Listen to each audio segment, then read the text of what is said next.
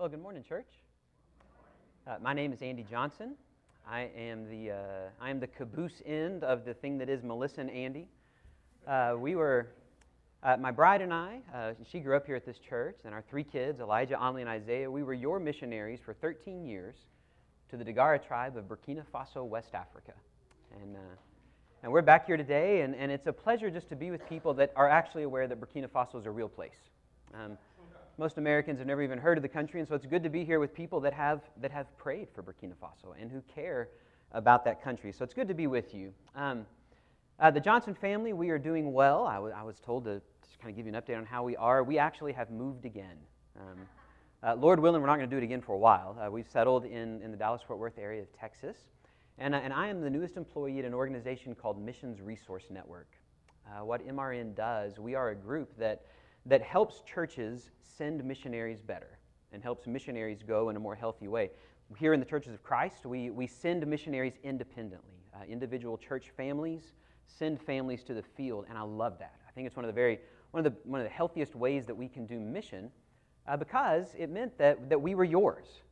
It meant that when we came back on furlough, you cared about us, and you cared about the people that we worked with. We weren't sent by a big overseeing agency that we were employees of, are very impersonal. But on the other hand, there's a lot of collective wisdom that gets gained through the sending of hundreds of missionaries over the years that an individual church that gets to send 2 or 3 doesn't necessarily have. And so one of the things that we try to do at MRN is to just fill some of that gap. We try to help churches send missionaries in a healthier way. We try to help missionaries go healthier when they go to the field, because the stresses that come from being missionaries on the field, whatever other kind of mess you had going on inside of you, once you get outside of your own culture and you're trying to learn language and you're trying to live in community, all of that stuff kind of bubbles up to the surface in a way that it never has before. So we try to help people go a little healthier, so that's part of what I work in. Another thing that we're trying to do is, and I ran into this for a few years. I got to be a missions minister at a local church in Central Alabama, and one of the things that I struggled with was when we're ready to send a new missionary, when we've got the funds and we want to send somebody, where in all of this world should we send them? How do we decide? Do we pick the person and let them pick the place? Do we pick the place and look for the person? There's a lot of those challenges that come into sending. And so one of the things that we try to do at MRN is to just be aware of where God's working in the world. What are surprising things that He's doing in this world? And I absolutely, of course, believe that every person born on this earth needs to hear the gospel. But there are definitely places where people are responding in exciting ways. One of these is right now around the Mediterranean Rim, the countries that surround the Mediterranean. Muslims are coming to Christ in ways that we've never seen before in any of our lifetimes. Whether they are refugees that have been forced from their home country or they are people who are still living where they were born, Muslims are coming to Christ in new and surprising ways. It's a staggering statistic. In the last 20 years, it's estimated that more people have come out of Islam and into Christianity than in the previous 1,400 years of Islam's existence. And a lot of this is happening in the Mediterranean Rim. And so, yes, the whole world needs to hear. But right now, the Spirit's doing a new and surprising thing. So let's get our resources there. And by resources, I mean our people, our sons and daughters. And so that's part of what we do at MRN, is to try to connect churches that want to send and people that want to be sent, get them connected, and help them understand where the best places are to go. That's a big part of what I do. I love my job. I'm excited about being there. Like I mentioned, before coming to MRN to work, I was a missionary in Burkina Faso. Now, Burkina Faso is a little country in West Africa. You guys sent our family there to plant churches with a little tribe there called the Dagara.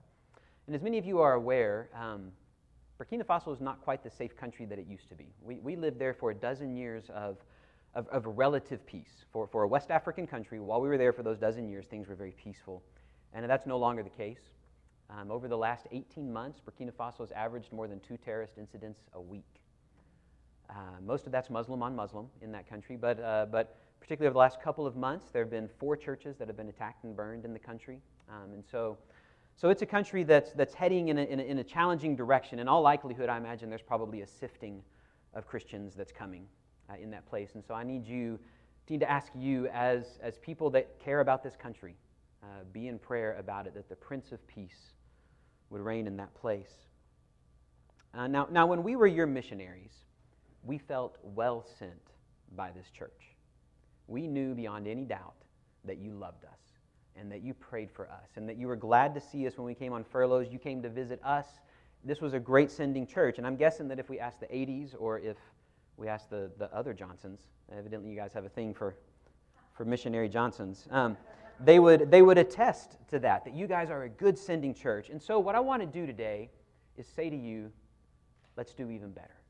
Let's do more. You're already a great sending church. What I want to talk to you today about are some of the things that make missionaries tick. What are some of the things that rattle around missionary heads and hearts that make them want to do the things they do so that you can be a better sending church? Because the truth is, those of you who know me well enough, you would know that there are some things about me that are a little quirky.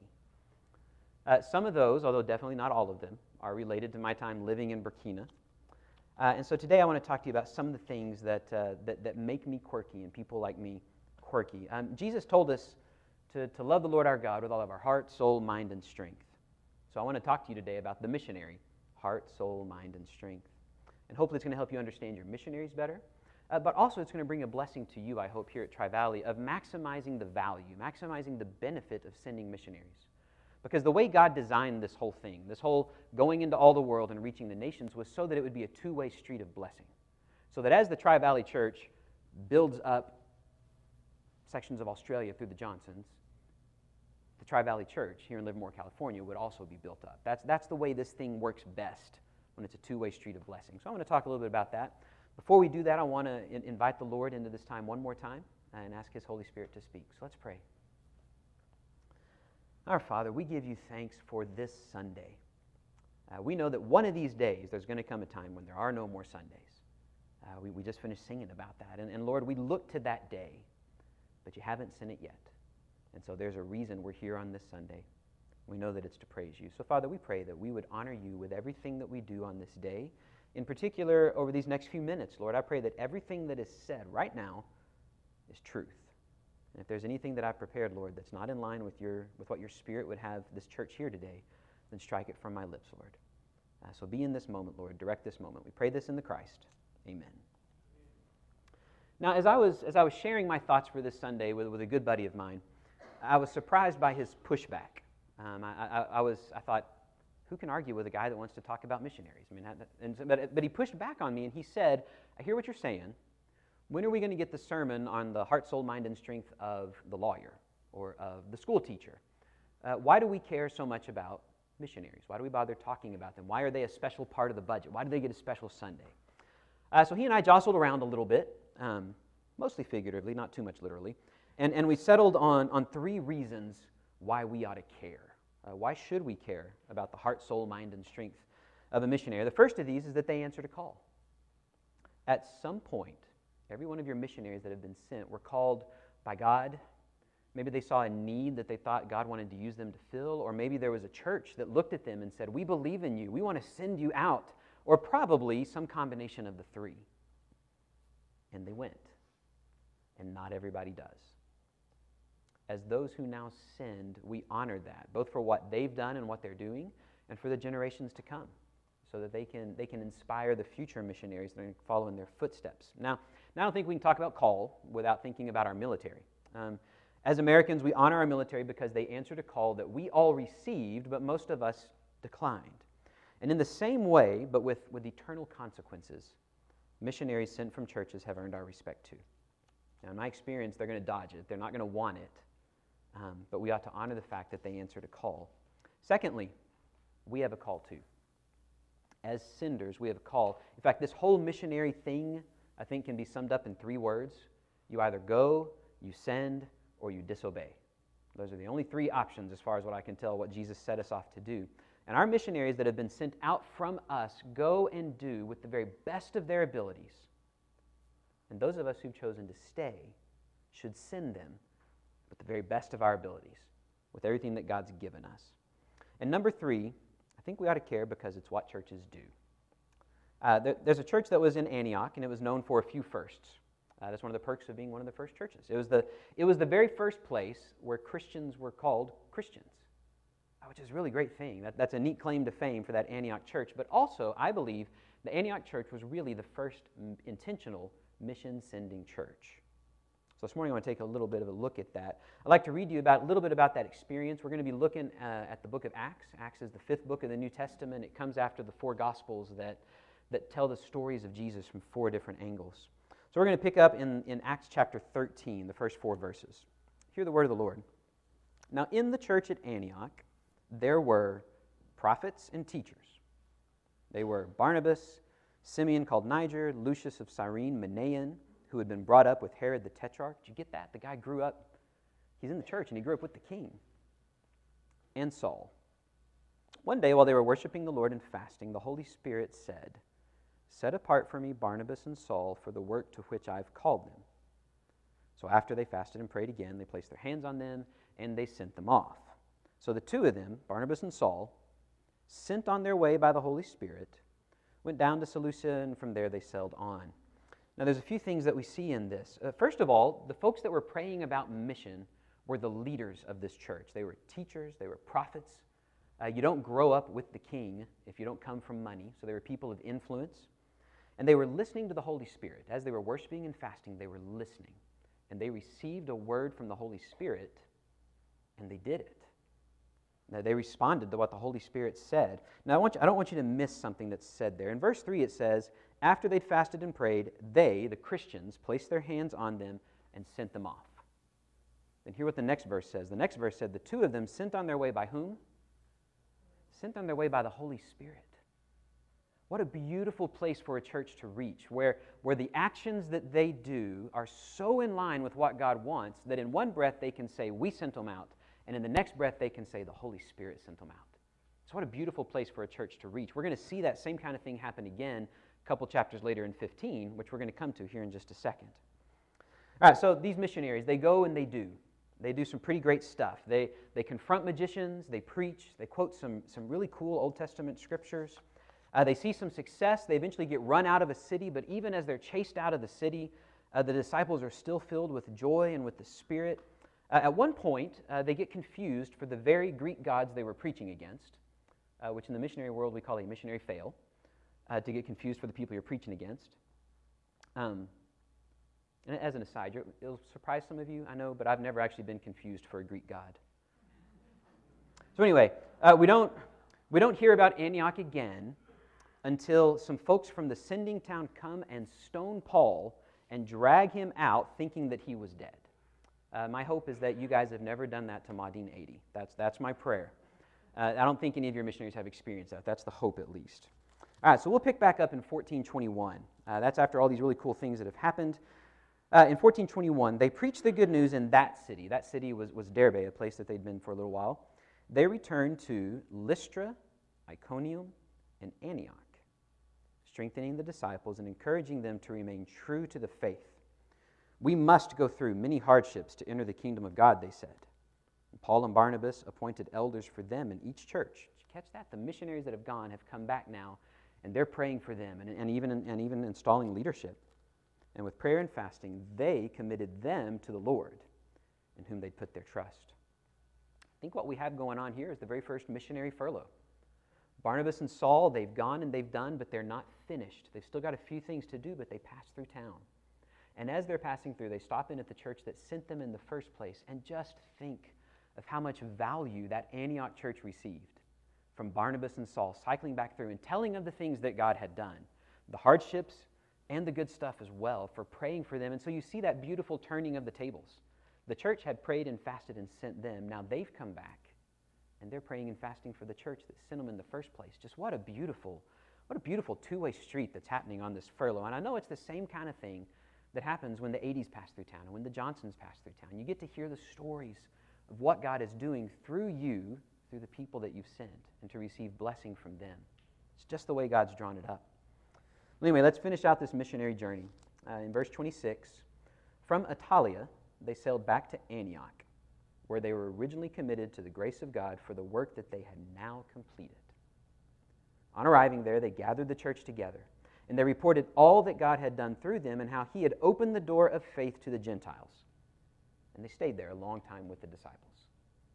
So they have finished this first missionary journey, and they've come back to this church, and the church welcomes them back. The church celebrates what God's done through them, and then the church hosts them for a while. and learns from them.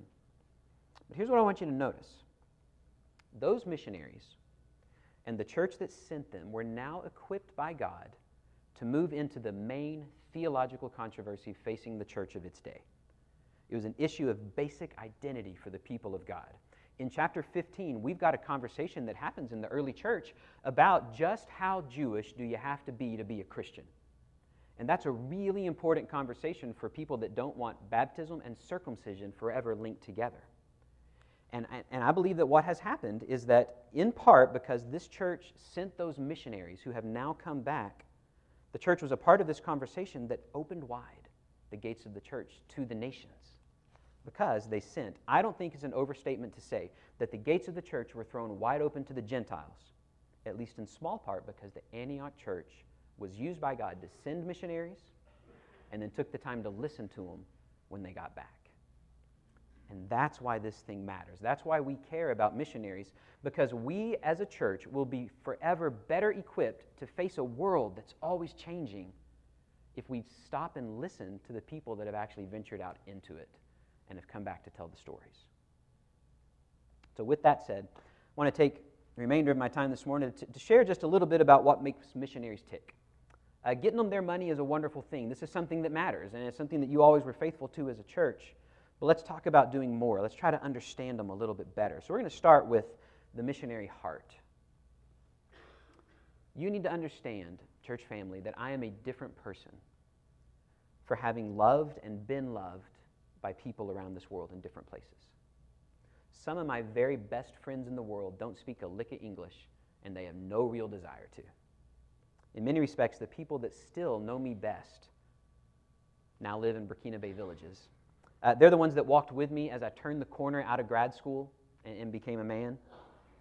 They're the ones who struggled with me and my bride through 5 miscarriages and infertility struggles.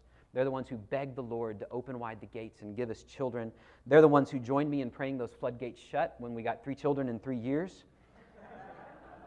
And it was really from these ex-pagans that I learned what grace looks like lived out in family settings.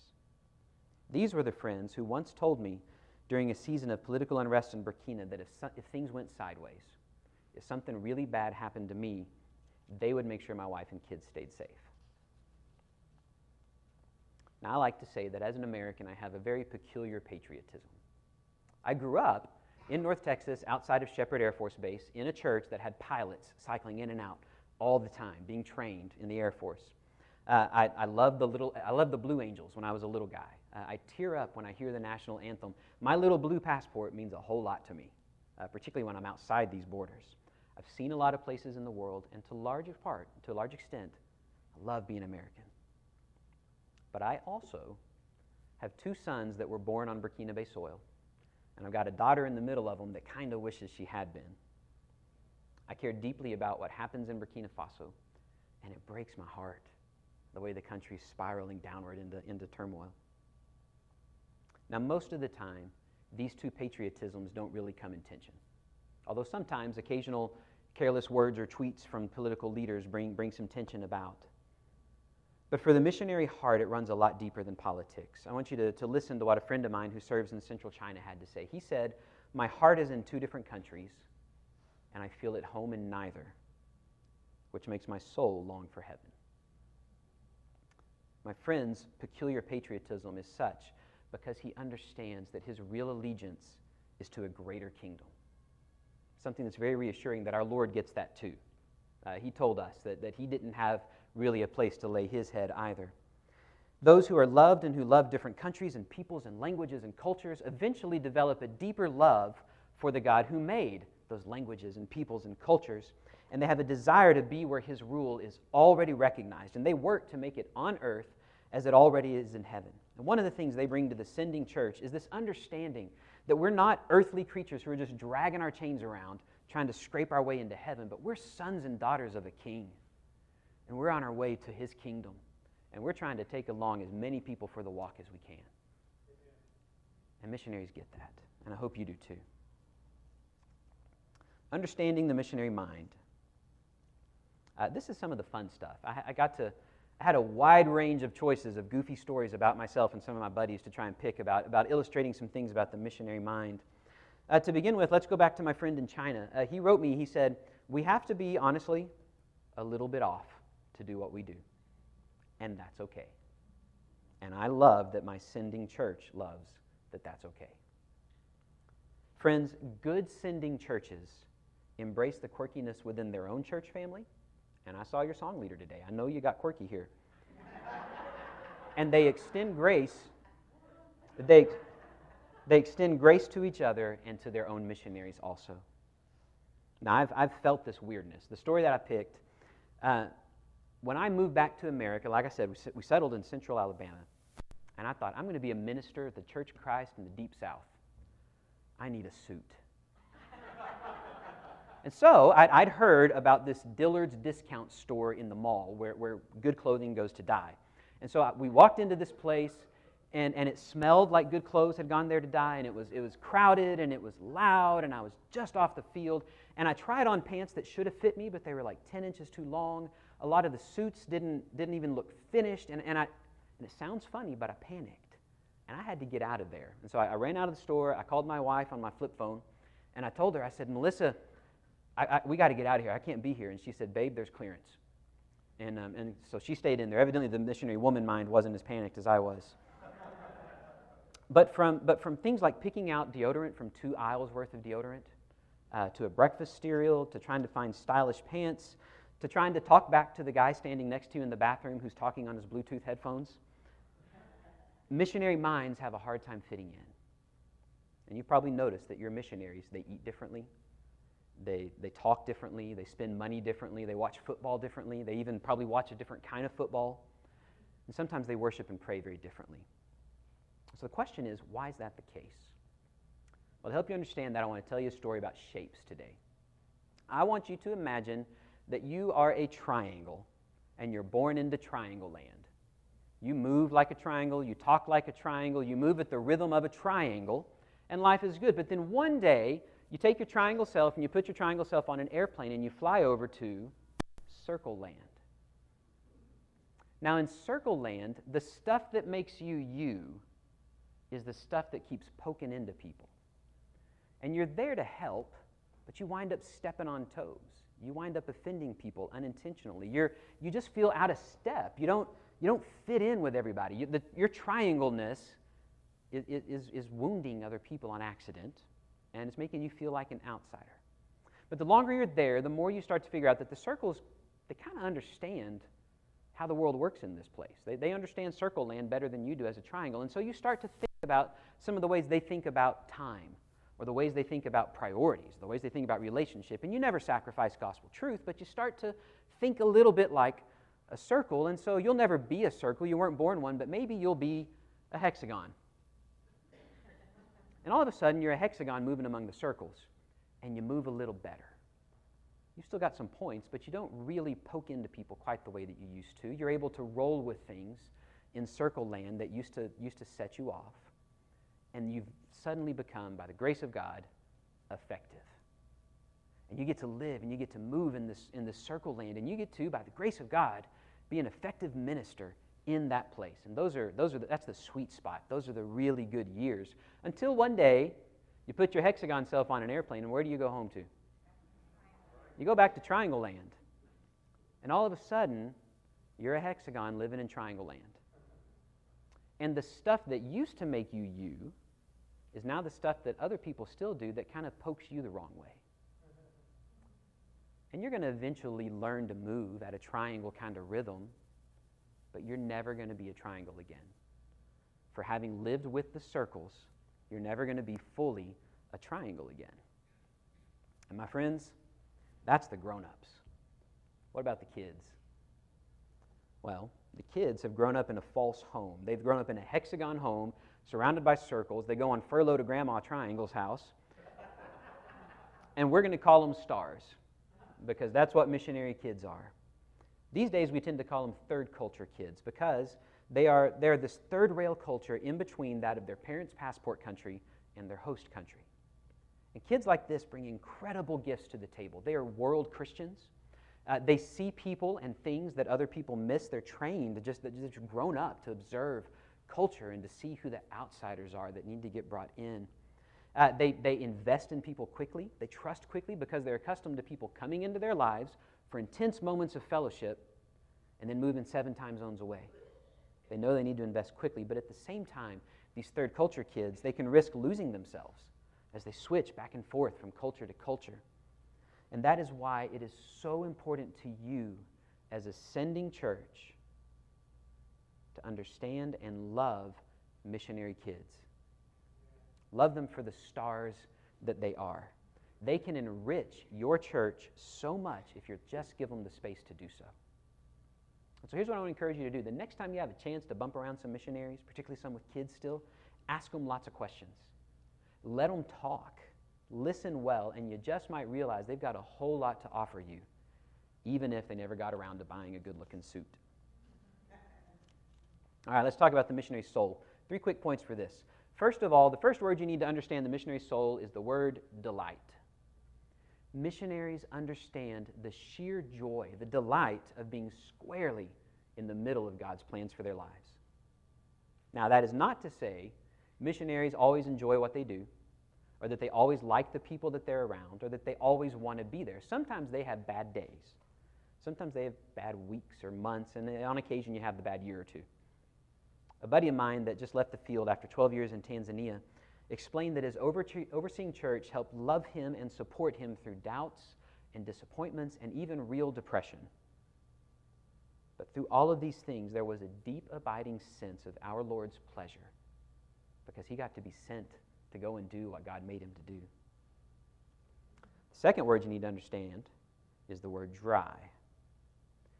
The support system, the mentors, the resources that help people become leaders in their own culture and in their own church such that somebody wanted to send them to another place are suddenly yanked away from them when they get there. And podcasts and videos help, but you all know nothing takes the place of time spent with people that breathe life into you. And that's something that missionaries have a real lack in their life, people that breathe life into them.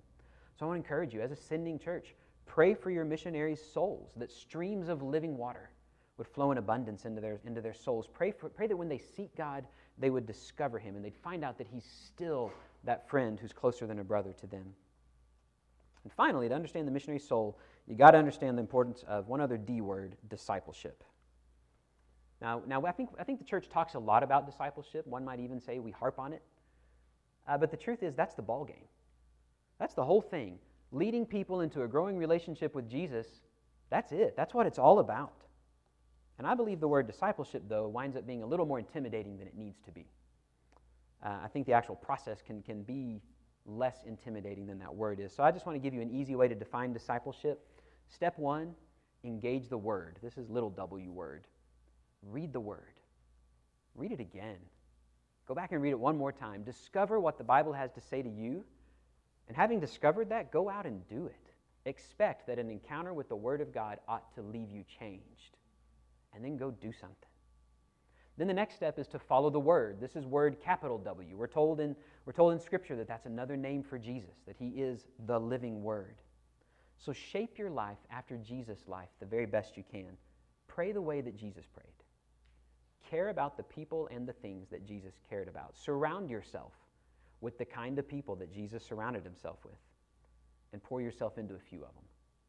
I think you're going to see that the world is going to start to change. And finally, speaking of the world, go into it.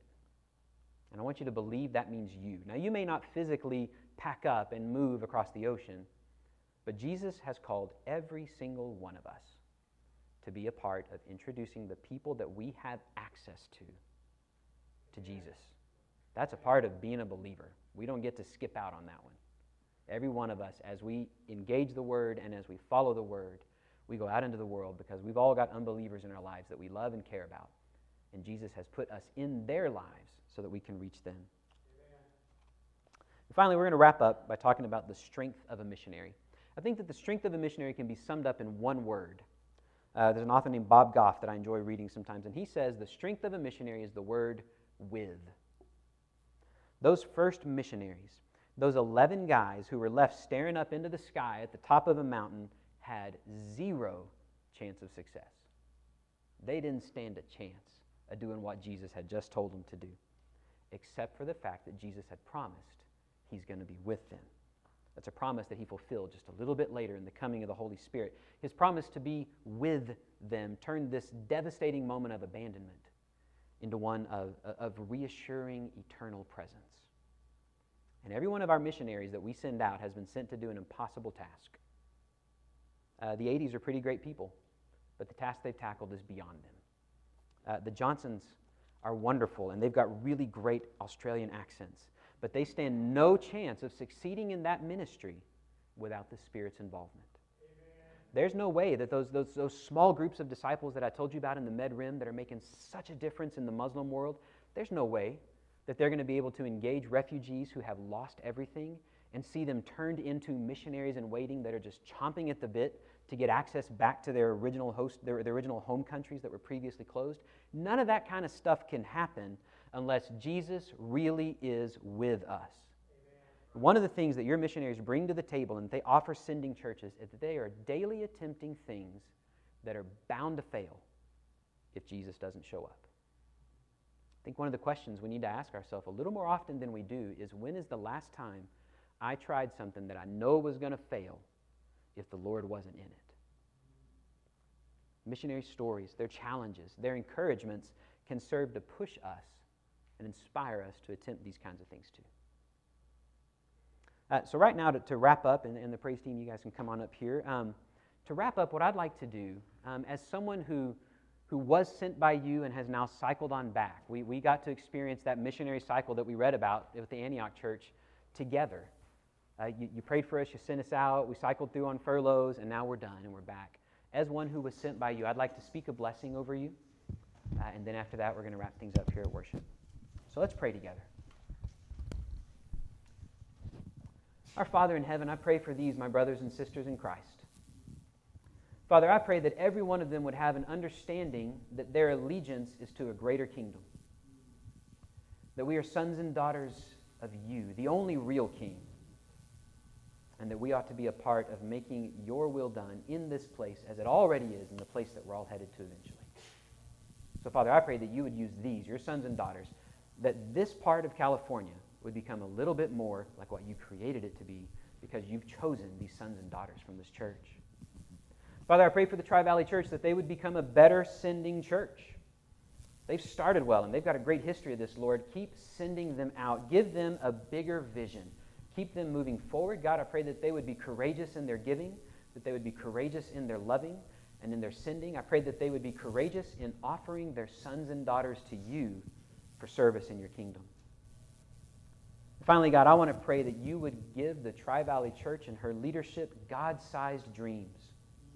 Father, I pray that this church would be unafraid to attempt things that are bound to fail if you don't show up, that are bound to fail if you aren't with us. So, Father, right now we give you thanks that you have, in fact, promised that you are with us. And we pray, Lord, that you would continue to do that. We pray all of these things through the Christ and through the power of your Holy Spirit.